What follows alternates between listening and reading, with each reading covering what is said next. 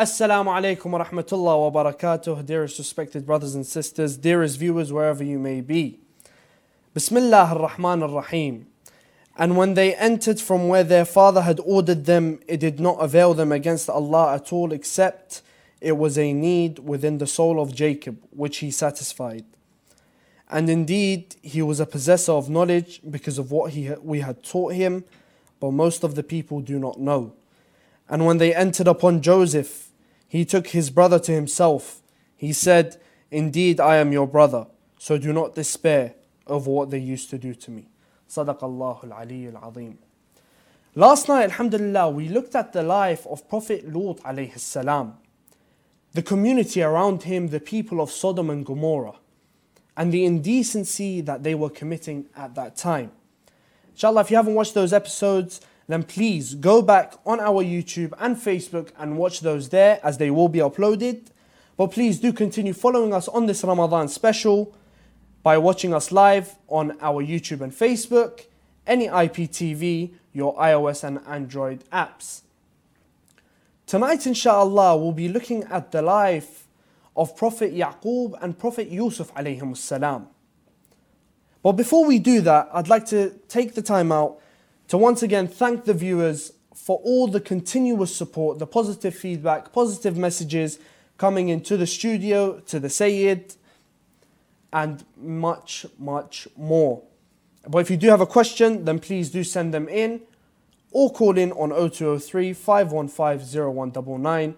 I am your host, Minhal Al-Khafaji, and tonight's discussion, Prophet Yaqub and Prophet Yusuf alayhimus salam, with Dr. Sayyid Aman Naqshawani. Sayyidina, assalamu alaikum. Wa alaikum assalam wa rahmatullah. How are you doing today? Very well, thanks, very well. Alhamdulillah. Now, Sayyidina, Ahsan al-Qasas, as we know, Surah Yusuf starts with that verse. Is it not one of the most, if not the most wonderful story in the Quran? Well, if you're being described as Ahsan al-Qasas, then you look at who's describing you as the best of stories. And when it's Allah subhanahu wa ta'ala saying it's the best of stories that we're about to tell you, O Prophet of God, then no doubt it's a wonderful story for all of us to benefit from in our lives.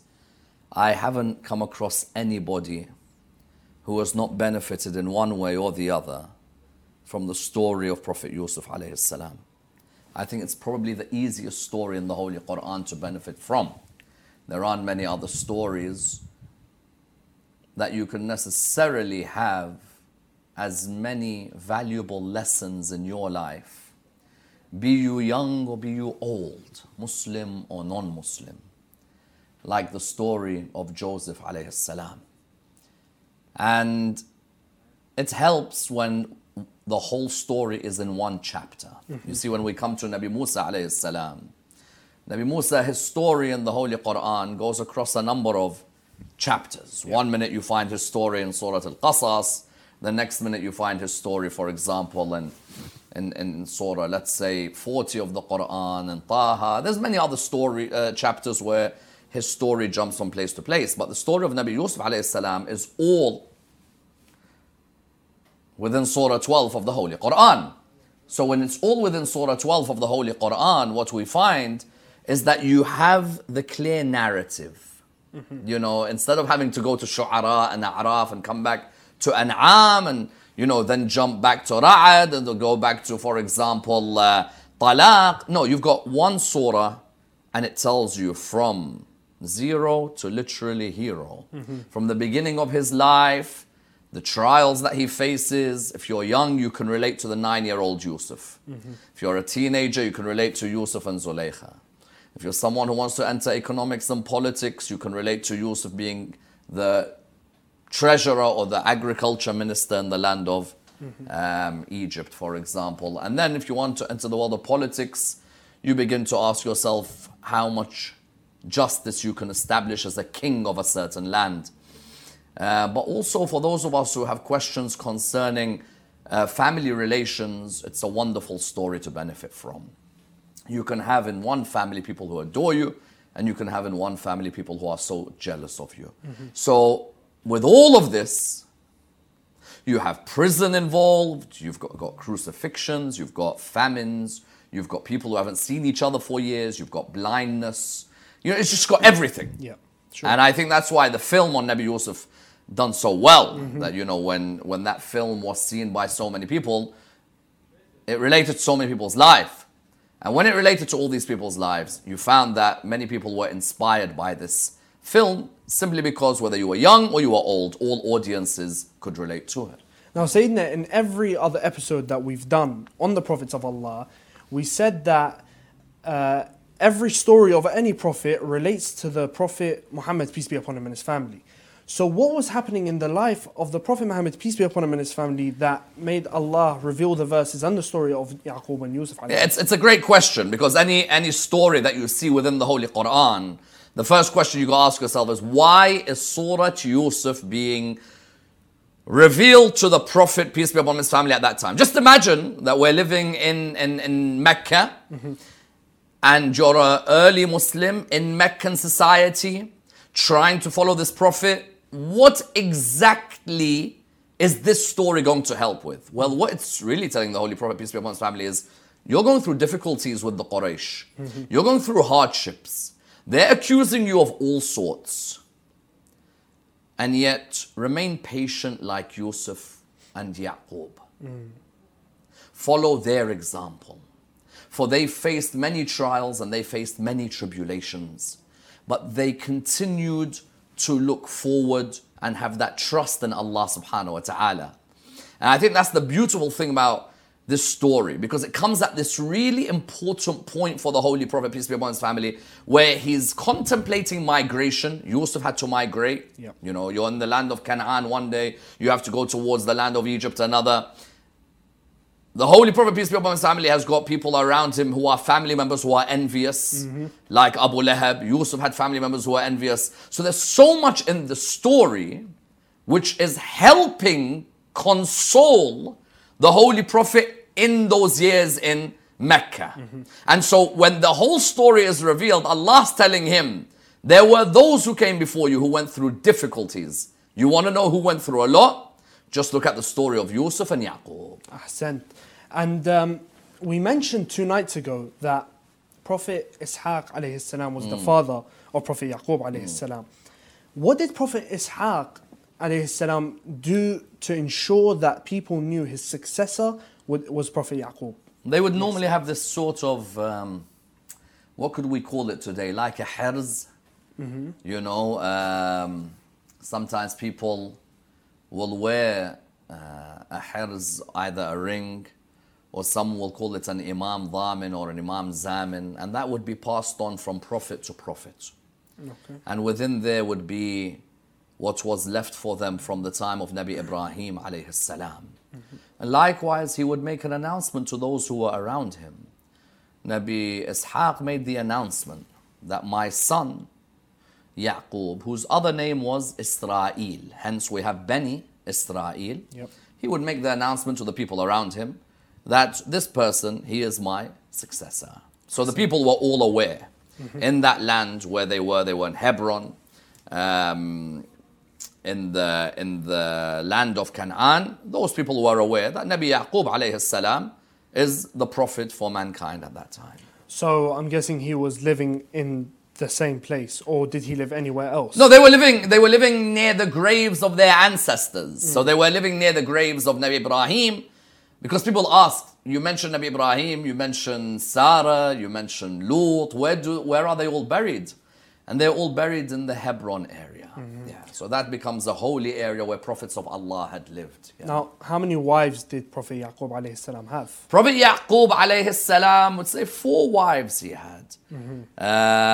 But you know, these ladies, not necessarily married to 4 at the same time. We must make this clear. There is an opinion where some think that Nabi Yaqub was married to 4 of them at the same time. No, it seems that after one passes away, he marries the second. If that one has passed away, he'd marry the third. And the one that he marries, which is Yusuf's mum, Yusuf and his brother Binyamin, in English, Joseph and Benjamin, come from the same mother by the name of Rachel. Okay, so Rachel, that mother, wife of Nabi Yaqub alayhi salam, whereas the other brothers of Yusuf were spread over the other mothers. Now, we see a lot of attack on the Prophet Muhammad, peace be upon him, and his family for having 9 wives.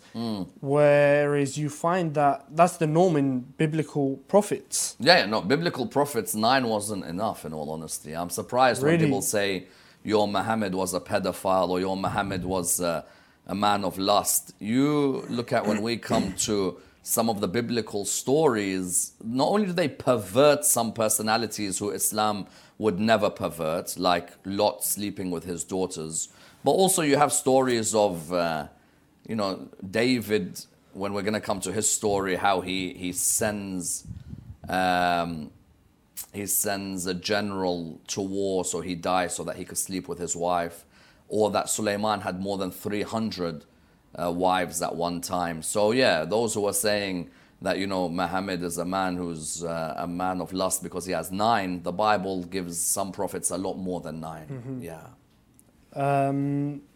That 300 figure just reminded me of the accusations that come towards Imam al-Hasan alayhi salam. But as you rightfully mentioned, he was known as Israel. Does this truly mean, as in Genesis 32, it says that he wrestled with God? Yeah, they say that Nabi Yaqub alayhi salam was known as Israel, because of the fact that he had this struggle with God. In the Bible, it says that Jacob wrestled God. Okay. Firstly, putting God in a human form. Secondly, why Jacob is wrestling God. Some say struggling with God. We could translate Israel as struggling in God's way, a servant of God who struggles in God's way. But the biblical version, the Nabi Yaqub alayhi salam, his name is Israel because of the wrestling match that he has with God, is something we reject completely. There is no such thing, firstly, as anybody who is able to perceive Allah subhanahu wa ta'ala. As the Quran says, لا تدركه الأبصار وهو يدرك الأبصار. Vision cannot perceive Allah subhanahu wa ta'ala. Not in this world, nor in the hereafter. Because there's some schools in Islam that say that we can see God in the hereafter. We may not be able to see God now, but we'll see God on the Day of Judgment. And we reply by saying that no. Even on the Day of Judgment, you cannot see God. Because of the famous ayah in the Quran, when Moses asks on behalf of the children of Israel, and the Quran replies, "Lan tarani," you will never be able to see me. Yeah. Because this lan is for ta'beed, forever. There is no way. So the idea that Nabi Yaqub is called Israel because he wrestles with God is something we reject completely. Rather, we say that Israel refers to meaning the servant of God, or one who struggles in the way of God, rather than struggling with God. Now, Sayyidina, as both me and you know, that the whole point of this series is to take lessons from the lives of the prophets and apply them into our life today. Now, are there any lessons from the life of Prophet Yaqub alayhi salam that we can particularly apply in this holy month, the holy month of Ramadan? Yeah, Nabi Yaqub alayhi salam, one thing he was renowned for was his hospitality. He used to love to feed the poor of the community. This, people ask us Muslims, why do you fast? And truly fasting humbles us. Because we sometimes as human beings do not appreciate how difficult it is in this world for the majority of people. Yeah. Not everybody lives as comfortable a life as we live. Not everybody has the luxuries that we have. Therefore, when we fast, it's in the hope of, number one, showing thankfulness, humility, and some sort of empathy with the poor in the world who cannot even look forward to their next meal. Yeah. So therefore, when people ask this question about Nabi Yaqub used to love to feed the poor. And there's something which we have in Iraq where we always talk of the dhabiha. Yes. A person always says that I want to do a dhabiha for the family, I want to do a dhabiha for warding off evil. Nobody used to love a dhabiha like Nabi Yaqub alayhi salam. Subhanallah. He would love to slaughter a sheep in the way of God and then give out the food to everybody. He'd make an announcement, those of you who have not eaten, come to our house. There are sometimes people, I call them come home. Whenever they see you, they're like, bro, please come home. Please come and eat at home. And if ever you want to see a personality who was the king of the come home, It was Nabi Yaqub alayhi salam. All the prophets, mind you. We saw in the story of Nabi Ibrahim, he loved to get that roast ready, for his guests. And that's one unique feature of a mu'min. And that is their generosity. Let me make something clear. There are a lot of people out there who talk of generosity, but some of them are the stingiest people you'll ever find. They'll tell Muslims all these hadiths, They'll talk of the hadiths that a person should be sakhi and the idea of sakhawat and, we should all be people who are generous and kareem. They are the stingiest humans you'll find on this earth. Wow. And then there are those, no, they're very generous. They love to give away. They find it an honor, for example, to pay for someone's meal.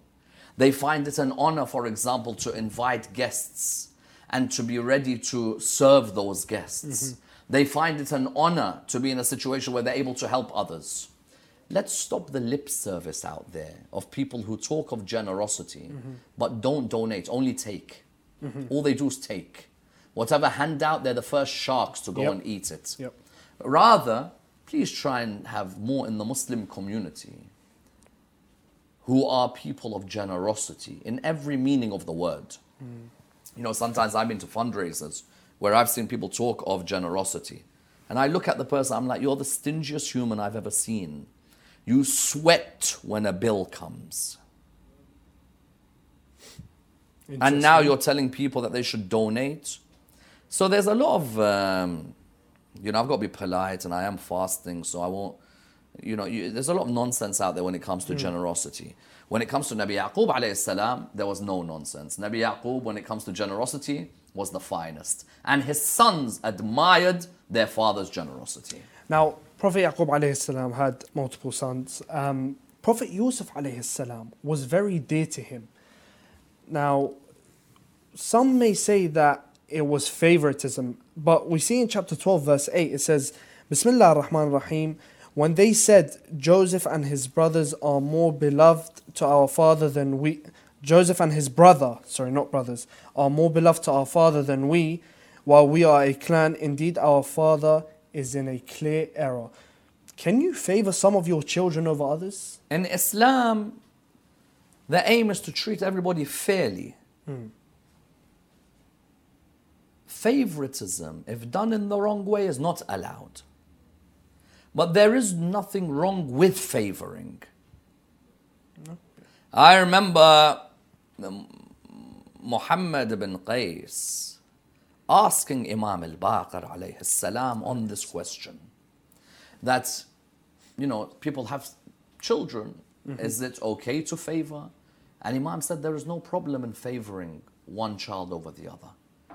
But when you're favoring, be just and fair. Meaning that I could favor one child above the other, but it doesn't mean that I'm going to oppress another child. Nabi Yaqub, even if he favors Nabi Yusuf, it's because he knows that Nabi Yusuf alayhi salam, there is a particular divine covenant between Nabi Yusuf alayhi salam and who? And Allah subhanahu wa ta'ala. Sure. When Nabi Yusuf alayhi salam tells him, Father, I see the moon and the sun and the stars prostrating before me. Moon, sun, stars, inanimate becomes animate. He's already doing ta'weel of the ayahs of the Quran at the age of 9. We say that Nabi Yusuf alayhi salam, Nabi Yusuf knew he was a prophet of Allah at the age of 9. Okay. And so at that age of 9, some people were thinking, well, maybe this Yusuf is favored. Favoring is not haram. Let's make that clear. As I said, Muhammad bin Qais asks Imam al-Baqir. But we, as parents, should try our hardest to be just and fair. And that there has to be no oppression. Never would Nabi Yaqub, for example, say, let Nabi Yusuf eat and all of you will starve to death. No. Or let Nabi Yusuf go out and all of you have to stay at home. No. And as they say, it swings and roundabouts. One day you're favored, the next day your sister's favored, the next day your brother's favored, the next day you're favored. It does swing and roundabouts. But there isn't anything haram. I've seen a couple of traditions. We have certain books, Wasa'il al-Shia, Mustadrak al-Wasa'il al-Wafi, for example. Within al-Wafi, there are traditions which show clearly that there is nothing wrong with favoring. According to the Imams of Ahlul Bayt alayhim salam, as long as the person doesn't oppress in any way or go against Islamic law in any way. Now you mentioned the ayah of Prophet Yusuf alayhi salam, knowing that him being a prophet. And it says in chapter 12 verse 4, it says, Bismillah ar-Rahman ar-Rahim. And of these stories mentioned when Joseph said to his father, O my father, indeed I have seen in a dream 11 stars and the sun and the moon. I saw them prostrating to me. Now, did Prophet Yusuf alayhi salam, as it says in the Bible, brag to his brothers about this? Yeah, the biblical story we reject. Never would a prophet of Allah brag or gloat in front of his brother and says, ha ha, I'm the prophet, you guys are all rubbish. Not at all. The Bible makes it seem like Joseph was gloating in front of others. Whereas the Holy Quran, on the contrary, and even in the world of hadith, Nabi Yusuf was as humble and as upright an individual from that young age that you could see. So never should we have, and that's why sometimes I make it clear that people say, well, the Quran's just a copy of the Bible. No, the Quran has certain stands which completely oppose the biblical version of a story. And this is one of them, that the Quran makes it clear. There is no such thing that Nabi Yusuf alayhi salam, and the hadiths make it clear, there's no such thing that Nabi Yusuf alayhi salam is somebody who goes to his brothers and says, I was given nubuwwah and you weren't. Not at all. Nabi Yusuf has conversation with his father, and his father makes it clear to him that don't reveal everything now, knowing that some of these brothers are not at the level of iman that he's on. Now, we see that with the story, envy strikes. Now, saying that brothers who grew up with each other, how do we avoid this? Especially when, I wouldn't want to grow up to despise my own brother. Because in chapter 12, verse 5, Prophet Yaqub says to Prophet Yusuf alayhi salam, he said, O my son, do not relate your vision to your brothers, or they will contrive against you a plan. Indeed, Satan to man is a manifest enemy. And I think, the moment Nabi Yaqub realizes that Nabi Yusuf alayhi salam seen this dream, he knows very well that there are some of these brothers, not all are on the same level, I must admit. There are some who are extremely bad, there are some who are medium. It's very normal in every family. But Nabi Yaqub does tell his son, he makes it clear to his son that, look, don't reveal everything. Because when shaitan begins to plot, he can destroy the best of families. How many times have you seen that there are brothers who don't speak to each other who were best friends when they were younger? Yeah. There are sisters who don't speak to each other who were best friends when they were younger. Never ever imagine that you are too great for shaitan to affect you. Never imagine that you're too powerful. And that's why you find that when the envy got to them, they started to think to themselves, what should we do to him? The same way Qabil didn't have a problem with killing his own brother. They started amongst each other, saying that, he seems favored by our dad. He's now talking of the fact, because it seems that one brother told the rest of them, I heard him say this, that he's seen a dream, and dad said to him, don't say anything. And you've got the other brothers who are now saying, what should we do? This is ridiculous. The tension rises. A person with no taqwa, no God consciousness in their life, will take advantage of this. And what do they do at that moment? They plot amongst each other that, listen, let's tell our dad that we want to take him out, just to go and play. And over there we kill him. One of them said, what are you guys chatting about? You're going to kill your own younger brother. Like Nabi Yusuf alayhi salam hadn't even reached 10, 11 years of age. Subhanallah. And he had said, you guys actually want to kill him?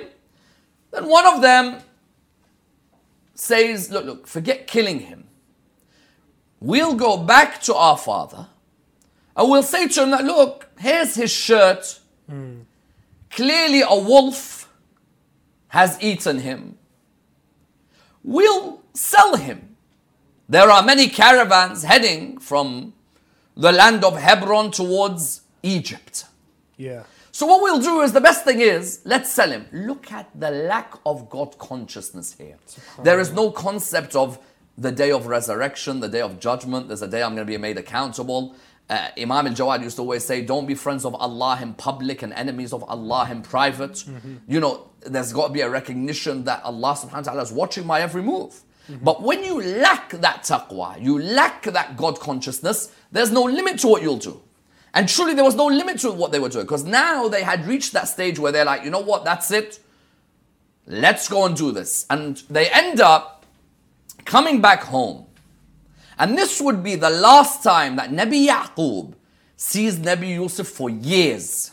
The worst feeling for any parent is their missing child. Yeah, yeah, yeah. You know, you remember, I think maybe over 10 years ago, there was a story of Madeleine McCann. Yes. And the Madeleine McCann story caused uproar everywhere because people were saying how difficult was it for a mother, for a father to know that their child's missing. So now what you had is that these people decided with no feeling whatsoever, not even thinking our dad's a good man, this is our younger brother. The human being, when they want to be ruthless, it doesn't matter if someone's their brother. They'll destroy their life. And they come back with a shirt to their dad. And they're like to their dad, Dad, we've got some bad news. So what is it? Said, and truly, lying is the key to all sins. You want to see all sins? They begin with a lie. Yeah, yeah, yeah. And they come back and they're like, Dad, you know, we got bad news. What's the bad news? Says, our brother's got eaten by the wolf. Here's his shirt. Now, you know, these days, if we want to put blood on a shirt for a film, we do ketchup or something. Yeah, some it's sauce. easy. So they put something on the shirt. They've given it to the dad. And they're like, Dad, the wolf ate him. He's like, it's a bit surprising that a wolf eats a human but keeps his shirt in good condition. Listen, bro, if a wolf eats me, my shirt ain't coming back. That shirt's getting ripped. Yep. That shirt's getting munched. That shirt's getting destroyed. Tashrib right there. But tashrib all the way. Bro, this is gone. And these guys all think, subhanallah, shaitan reaches that level where he's telling you, listen, don't worry, just tell this to your dad. Yeah.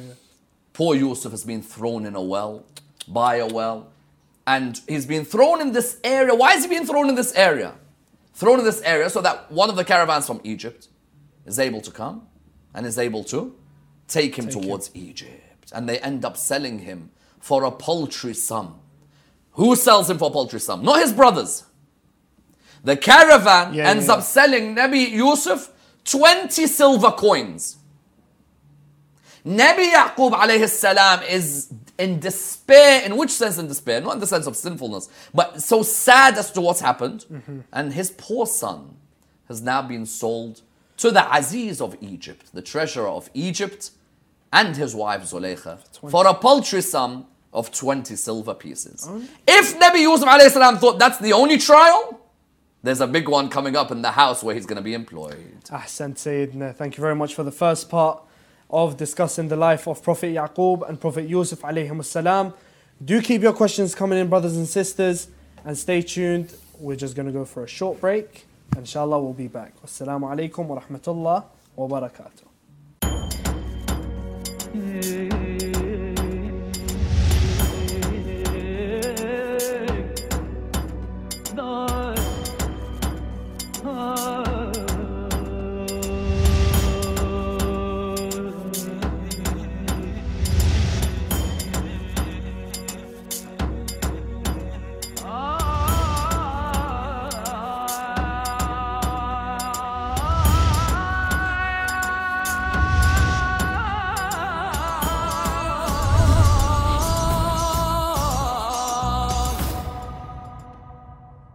Assalamu alaikum wa rahmatullah, brothers and sisters and respected viewers wherever you are.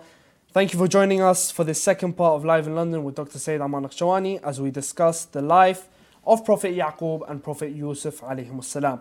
Now Sayyidina, before the break you mentioned that Prophet Yusuf alayhi salam was thrown near a well and the Aziz family came and took him.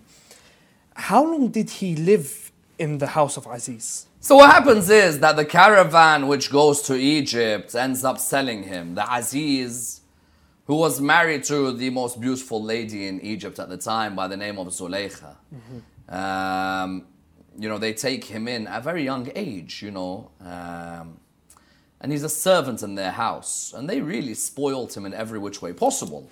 They really treated him as like their own. And he's in their house for 9 years. Now, if you come to their house at the age of 9, 10, it's different from when you're now 19. Yes. And when he was 19, Zulaykha begins to look at him differently. You know, he's no longer the 9, 10-year-old who's here. Now when she's looking at him, she's thinking he's just matured into the most good-looking man you'll ever see. And And it begins to get to her. And probably the most famous incident in the story of Prophet Yusuf alayhi salam is that one day, husband's not at home, she's alone. And remember we said with the story of Nabi Nuh alayhi salam that Shaitan said, look, when you're alone with the opposite gender, know that I'm the third of the three. I don't care who you are. And sometimes truly you try and avoid those situations because we're, a lot of us are weak. And we know that if we're alone, you're with the opposite gender, there's no limits to what could happen. Yes. Especially when you're around a lady who's smelling beautiful. You're around a lady who's got the most beautiful eyes, who's wearing the most beautiful clothing. I don't care who you are, and she wanted him. She's looking around, she's thinking, there's no one here. Husband's not here. I can't take this anymore. I'm a human being. Many times people imagine, men especially imagine that ladies have less sexual desires than men. Imam Ali alayhi salam says 9/10 of modesty was given to women. And 9/10 of desire was given to women. So how could it be 9/10 of modesty and 9/10 of desire? 9/10 of modesty in their household, 9/10 of desire within their household, 9/10 of modesty in public. Okay. But in the household, that lady, she can be free to wear what she wants. Yes, I find that there are some marriages which break when there's husband, wife, father-in-law, mother-in-law, grandparents, uncles, all living in the same house. That poor lady can't wear what she wants. Of course, yeah. And the husband looks at her and he's like, well, she doesn't really look that beautiful. Well, she doesn't look beautiful because every 5 minutes she's got to think about your dad walking around. And so what you have in this story is that she's thinking, let me just wait until the moment where the Aziz is gone. The Aziz is gone. The Aziz was a very good man. He had been good to Nabi Yusuf. And I think that's one of the minor factors that gets involved in why Nabi Yusuf makes it clear to her that I'm not going to do this. Because, she suddenly jumps on Nabi Yusuf and says, have me now. Smell my smell. And he says to her, come and smell my corpse after I die. That is bigger for me. She says to him, I'll make the bed the most luscious bed for both of us to sleep on. And he says, the beds of paradise are nicer for me. She says to him, look into my eyes and just see the beauty of my eyes. And he says to her, the eyes will be the first to be punished on a day when we're resurrected. She's thinking, I don't know what else to say. I'm Zulaykha, I've told you about my eyes, I've told you about my eyes. What's wrong with this guy? It's the biggest test because, look, the cameraman's laughing right now because he's thinking, you know what? This Zulaykha has offered everything. And you know that there are guys out there who'll be like, which smell, which eyes, I'll be all over that. But we know very well that firstly, he's a prophet of Allah, ma'soom. And the Quran said, وَلَقَدْ هَمَّتْ بِهِ وَهَمَّ بِهَا لَوْلَا أَنْ رَأَى بُرْهَانَ رَبَّهُ. He has that protection. Asma is a grace from Allah subhanahu wa ta'ala, truly. It's a grace, it's a protection. That's the first thing. And the second thing is, he knows that her husband's a good man. Why hurt the husband by sleeping with the wife? Sure. And then he knows that there's a day of accountability. You're a prophet of Allah subhanahu wa ta'ala in public and private. Yes. In private, a person can easily sleep with this lady and she's a married woman. No one's going to know. You could continue to have, physical relations with another for years without nobody knowing. But there's a day you're going to have to answer for that. But you imagine when the husband walks in, the husband's baffled. Because here, Nabi Yusuf is trying to get out. Here, the wife is trying to get Nabi Yusuf. And here, the husband's like, what? Now, Arab husband, he's not having none of that. Exactly. Na'al, sonda, Uchi, whatever's available, chifchir. So, even, the chifchir will come out. Everything will come out. And these guys were not having it. And he's like, what are you doing? What's going on? But he can't believe it's Yusuf because he knows Yusuf is as pure a person as you're going to get. Exactly. He also knows his wife is stunning. So what's going on here? And Yusuf makes it clear that it's not me. And the Quran says that there was a witness, an infant from her family who makes it clear. Well, look at where the shirt is pulled from. You know, there's the whole discussion. If it's from behind Zulaykha, then I'm running after her. But if it's from behind me, then she's running after me. Anyway, Nabi Yusuf alayhi salam realizes that, you know what? These guys, what they've accused me of, even if I'm let off, it's a gossip around the town.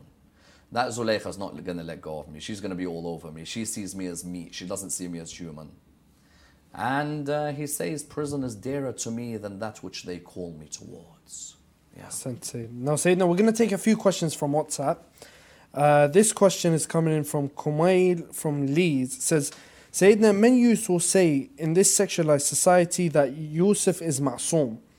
How do we stay strong? Not easy. It's not easy at all. Who am I to say how you stay strong? I don't know who I am. We all have a profound love for the opposite gender. Overflow of desires. I suppose, you know, it's not easy at all. And Nabi Yusuf makes it clear that, look, I could do this, but there is the day of accountability. If something can be done in halal, do it in halal. But whatever you do, don't ruin the rest of your life and the hereafter doing something in haram. Allah subhanahu wa ta'ala said there's nothing wrong having relations with the opposite gender. Absolutely nothing wrong. But do it in a halal manner. And maybe early marriage needs to be encouraged to safeguard this. So would you say early marriage should be done, or is it that the person is too mature for it? Well, each case is different, but I do think parents in this hyper-sexualized society, where it's so easy to be with anyone. You know, there are so many apps now where you literally have to just click and you can sleep with somebody in your local area just for what they call a quickie. Go sleep with them and then leave. And then you go onto the app again.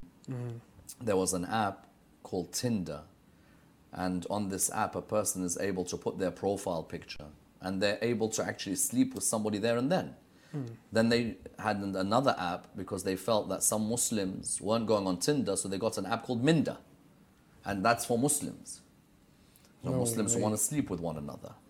Now, I don't know, either tonight I'm going to increase the ratings for those two apps, or people are going to have to come to the realization that, especially parents, that don't make early marriage difficult and then complain later on that I think my son or my daughter's going out with so and so and so. We can't in our communities make marriage difficult for our youth who are trying to maintain their taqwa. Yeah. Now, don't you think that between the age of puberty and and when someone wants to get married, don't you think it's hard to stay away from sexual desires? It's definitely, listen, you pass, if you're Iraqi, you pass puberty at like 7.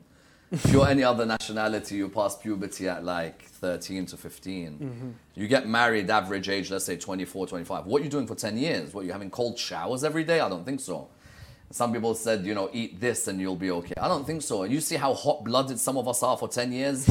Some people resort to masturbating. There'll be people out there who are masturbating because they think, well, that's the only way I can satisfy myself. But masturbation is prohibited in the religion of Islam. So you've got a problem there because the ones who want to masturbate now can't masturbate because it's prohibited. Then you've got others, for example, who want to be in an adulterous relationship, but that's prohibited. So within Shi'i thought, you've got temporary marriage, you've got permanent marriage. All have their conditions, but there had to be a purpose for them. And the companions even of the Prophet, peace be upon him, and his family, they would ask him that, can we temporarily be with somebody for a certain period? And he would say yes. You know, now there's debates about whether it was prohibited later or no. But we have Zawaj al-Mut'a, Zawaj al-Urfi, Zawaj al-Misyar in the Sunni schools, Urfi and Misyar, in the Shi'i school, Mut'a. So these are things that may be options to stay away from haram. But I encourage that early marriage can solve a lot of these. Now, you mentioned that Prophet Yusuf alayhi salam says prison is more beloved to me than what they want to instill upon me. Now, in prison, he meets 2 others. What do we learn about in this interaction? What we first learn is is that it doesn't matter if you're a prophet of Allah or not, you're going to be tested. And to be in prison is not easy. And anybody who's spent a night in prison will tell you that. And he enters prison, and so many people in the prison look at him and just wonder, how would someone like this get in prison? He looks like the purest human you can ever meet. And two people in particular come up to him and they ask him about their dreams. They recognize that this isn't a normal person. And he has the gift from Allah subhanahu wa ta'ala being able to interpret dreams. So in being able to interpret dreams, they ask him the question that, look, one of them says, I see birds eating from my head. Another one says, I see myself serving juice. And Nabi Yusuf says something interesting to them. He says, listen, I'm going to tell you the interpretation of your dreams. First, let me tell you about God and about the belief in God and how idol worship is wrong. Why? Because just in case there is one of you who's going to die on the path of Allah subhanahu wa ta'ala, your life would not have been a failure. So he tells the first one, the one who sees birds eating bread from his head. This is a gift of the prophets, that they're able to interpret this for us. He tells the first one who's got the birds eating from his head that you're going to be crucified. And that these birds will be eating bread from the top of your head. And as for the second one, you're going to be serving juice for the king. But more important than all of this, come to the path of Allah. Come to the path of God consciousness. Stop worshipping these idols. So that whatever happens to you, be you dead or be you alive, you will die on the path of Allah subhanahu wa ta'ala. Now, one of them was going to die. The other one was going to essentially be set free. We see in chapter 12, verse 42, it says, Bismillah ar-Rahman ar-Rahim, and he said to the one whom he knew would go free, mention me before your master. But Satan made him forget the mention to his master, and Joseph remained in prison for several years. Did Satan affect Prophet Yusuf alayhi salam? No. Satan affected the memory of that person to tell the king about Yusuf's story. Satan himself admits in Surah 38 from verse 82, فَبِعِزَّتِكَ لَأُغْوِيَنَّهُمْ أَجْمَعِينَ إِلَّا عِبَادَكَ مِنْهُمُ الْمُخْلَصِينَ. I'll deceive all of them except the Mukhlasin. Yusuf is of the Mukhlasin. No way shaitan can affect Nabi Yusuf alayhi salam. When it says shaitan made him forget, it made the person who was released, who would serve juice to the king, who Yusuf had said to, please remember me. When you see the king, tell the king that, listen, there's someone in the prison here. He's a pure person. Shaitan made him forget. So, and how did he remain patient inside the prison? You know, I think seeing people come towards God, he was doing amazing tabligh in the prison. A lot of tabligh he was doing in the prison. And that tabligh, serving others, even mending people's shoes. You know, it really goes to show you just how much good work can be done in the prison system. And this is an important point. I think we're lacking in the prison system in terms of going out to help many of the prisoners, not communicating with them, not keeping in touch with them. There are many of brothers and sisters from our communities who are in the prisons, who nobody reaches out to, who nobody goes to visit, who nobody sends books to, and they just yearn for somebody to be in touch. So Nabi Yusuf alayhi salam, he would be the one who'd be a backbone for many people in that prison. But then the king sees a dream. And if that person who was serving him juice had forgotten, it's when the king sees the dream that all of a sudden that person remembers. Because the king one day, so you've had these two prisoners who've seen dreams. You know, this whole story of Nabi Yusuf has so many dreams. Two prisoners have seen dreams. Nabi Yusuf is interpreted. The king one day wakes up. He said, I've seen the strangest dream. I've seen 7 skinny cows eating 7 fat ones. And I've seen 7 good years of wheat and produce and 7 dry years. What's going on here?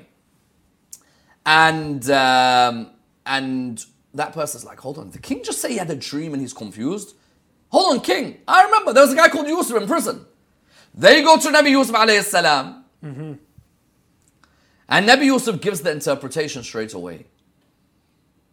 And he tells them that, listen, you're going to have some 7 very hard years. You guys are going to have to store up. When you got the 7 good years, store up, 7 hard years, that storage is going to come in useful to you. And you can imagine when this king hears this, he's like, who's that? I want him to be my agriculture or economic minister. Nabi Yusuf says something to him. He says, wait, before you employ me in the political world, first go and ask, was it I who ran after Zulaykha or Zulaykha who ran after me? Seeking justice. Not just justice. I'm not going to enter politics with a black dot on my reputation. Because whatever good work I'll do politically, you'll always say you're the one who used to run after Zulaykha. And you're the one whose reputation is a bad reputation. Because you were the one who was willing to physically be alone in a sexual relationship in this person's house. So the king's like, all right, cool. You know what? I'm going to go and find out. And the king goes to find out. And Zulaykha admits, وَمَا أُبَرِّئُ نَفْسِي إِنَّ النَّفْسَ لَأَمَّارَةٌ بِالسُّوءِ. I'm not going to make excuses for my nafs. The nafs, if you leave it alone, nafs al-ammara is different from nafs al-lawwama, which is different from nafs al-mutma'inna. Nafs al-mutma'inna, all I do, like Ali ibn Abi Talib said, is before I do anything, I say Allah before it, Allah during it, Allah after it. Nafs al-lawwama is a conscious self. My conscience, even when I do bad things, it still tells me, why did you do that? That's haram. Nafs al-ammara is something we never want to get to, and that is when we found haram normal. So when Zulaykha says, وَمَا أُبَرِّئُ نَفْسِي إِنَّ النَّفْسَ لَأَمَّارَةٌ, Zulaykha admitted, it wasn't him who ran after me, it's unfair. I ran after him. Only then does Nabi Yusuf say, اجعلني على خزائن الأرض إني حفيظ عليم. Make me the one in charge of the treasury, for I am someone who has knowledge and someone who is trustworthy and honorable. Now, is there a lesson of, now going back to his brothers, is there a lesson in Silat al-Rahim when we look at his interaction with his arrogant brothers? Well, yes, because when he does become that economic minister,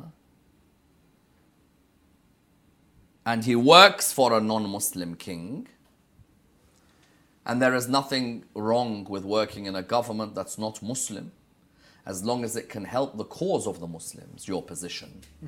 As we see in the story of, for example, Ali bin Yaqtin with Imam Musa al-Kadhim alayhi salam, that he was in the position with a Khalifa who was a Muslim, but was oppressive. And the Imam tells him, as long as you can look after the interests of our people. And he begins to have this unbelievable position, Nabi Yusuf, where even when this drought has affected everywhere else, people start coming to Egypt because Egypt's got the storage. And the king of Egypt is giving out to the people because he has a just minister. When his brothers find out, Nabi Yaqub finds out, Nabi Yaqub sends the brothers. He says, I've heard in the land of Egypt, there is this very just minister. The brothers are like, yeah, we've heard, he's very generous. If you're in trouble, he'll give you whatever you need. And subhanallah, when they get to him, he recognizes them. And when he recognizes them, they don't recognize him. This is often used when they discuss Imam al-Mahdi, Ajjal Allah Farajahu Sharif, that they say that we do not recognize him, but he recognizes us. Like the brothers of Yusuf alayhi salam did not recognize Yusuf. But did Yusuf recognize them? Yes. Does that mean because they didn't recognize Yusuf that Yusuf doesn't exist? No. He exists. But when you see him, you don't recognize him. But he recognizes you. Didn't show any hate towards them. Didn't tell them, you people ruined my life. You people caused destruction for my life. You people made me end up as a servant who was imprisoned for a crime I did not commit. But he saw his brother Binyamin. And he hasn't seen his brother Binyamin for so long. And when he sees his brother Binyamin, he wants to keep Binyamin for a bit. And he ensures that there's a goblet which they used to drink from, kept in the bag of Binyamin. Makes an announcement, the goblet of the king's missing. And whoever's bag we find, it has to stay behind. Where do they find it? Binyamin's bag. Binyamin has to stay behind. Nabi Yusuf alayhi salam tells Binyamin, his brother Benjamin, says to him, I'm Yusuf. And it's a difficult moment. But he doesn't cut relations with those other brothers. But whenever he'd hear people are going to Egypt, he'd say to them, go and meet a man called Yaqub, and give him one message. God's covenant is still alive. Subhanallah. And then he'd say to them, take my shirt. Because Yaqub had become blind. How many prophets do we have who've become blind? We have Nabi Yaqub. Who else? Nabi Ishaq. Nabi Ishaq and Nabi Shu'aib. All of them became blind. But in this case, it broke Yusuf's heart when he found out his father was blind. Yes. Now, when Prophet Yaqub alayhi salam became blind, why didn't he just do dua to Allah? You know, what does this teach us about wasila? If you want to pray to Allah directly to be cured, there's no harm. And Allah gives you the cures. But when you have a piece of cloth that has touched the body of a prophet of God, or any cloth that comes near the body or the grave of a prophet or one of the imams of Ahlul Bayt, then no doubt that can have an effect. I remember being by Jannat al-Baqi' one year in the Hajj Umrah period. And one of these men, you know, who stands by Jannat al-Baqi', they were looking at me and they were saying that you Shia, you're the ones who believe that this dust around the graves of Imam al-Hasan, Imam al-Zain, Imam Baqir, Imam Salih can help you. None of this can help you. None of this can cure. You say the clay of Karbala, the earth of Karbala cures. None of it. You want to ask for a cure, Allah will cure. I said, I know Allah will cure. So why didn't Yaqub just ask Allah to restore his eyesight? Why did they have to put the shirt of Yusuf? That's very true. When they placed the shirt of Yusuf, it restored the eyesight of his father. And it goes to show us that there are certain artifacts, cloth, clay, which resonate with the holy personalities who have been chosen by God. Now, when Prophet Yusuf alayhi salam eventually meets his father, they prostrate to him. Now, is it true that he loses the light of Nubuwwah because he stayed higher up than him? No, this is nonsense. It's a shame that it's still being taught in our mosques that, you know, the dream came true. That, you know, at the beginning, sun, star, moon, you know, everything's prostrating. At the end, it was Nabi Yaqub and the rest of them were prostrating, thanking Allah subhanahu wa ta'ala. They're able to come and see Nabi Yusuf. And people say that Nabi Yusuf, because he never stood up for his dad, Allah took the light of prophethood and gave it to Levi. Not at all. Nabi Yusuf is the most impeccable human being, the most honorable human being. From treasurer, he becomes king because of just how just a human he is. And you think that when his dad comes in, he would just stay sitting?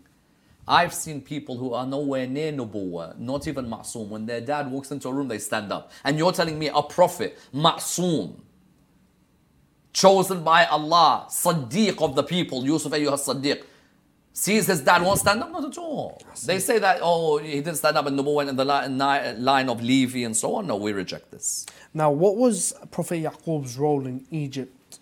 And, you know, when did he die and how old was he when he died?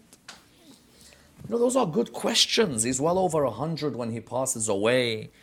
He was a person who was offering advice. Anyone who had any issues would come and see him.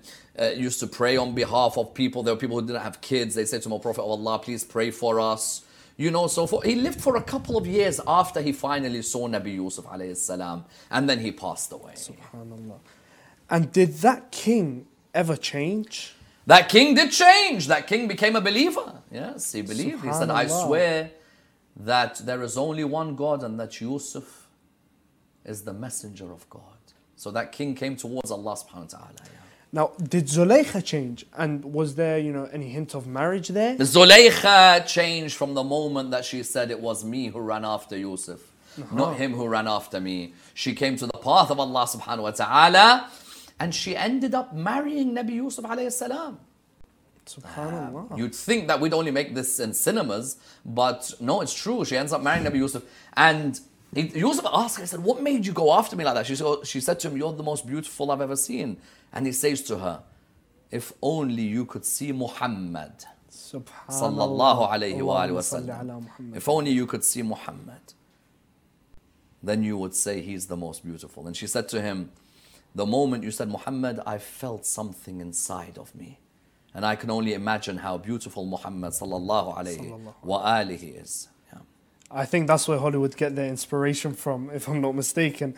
Now, what was his last will to the Egyptian people, and which prophet does he foretell?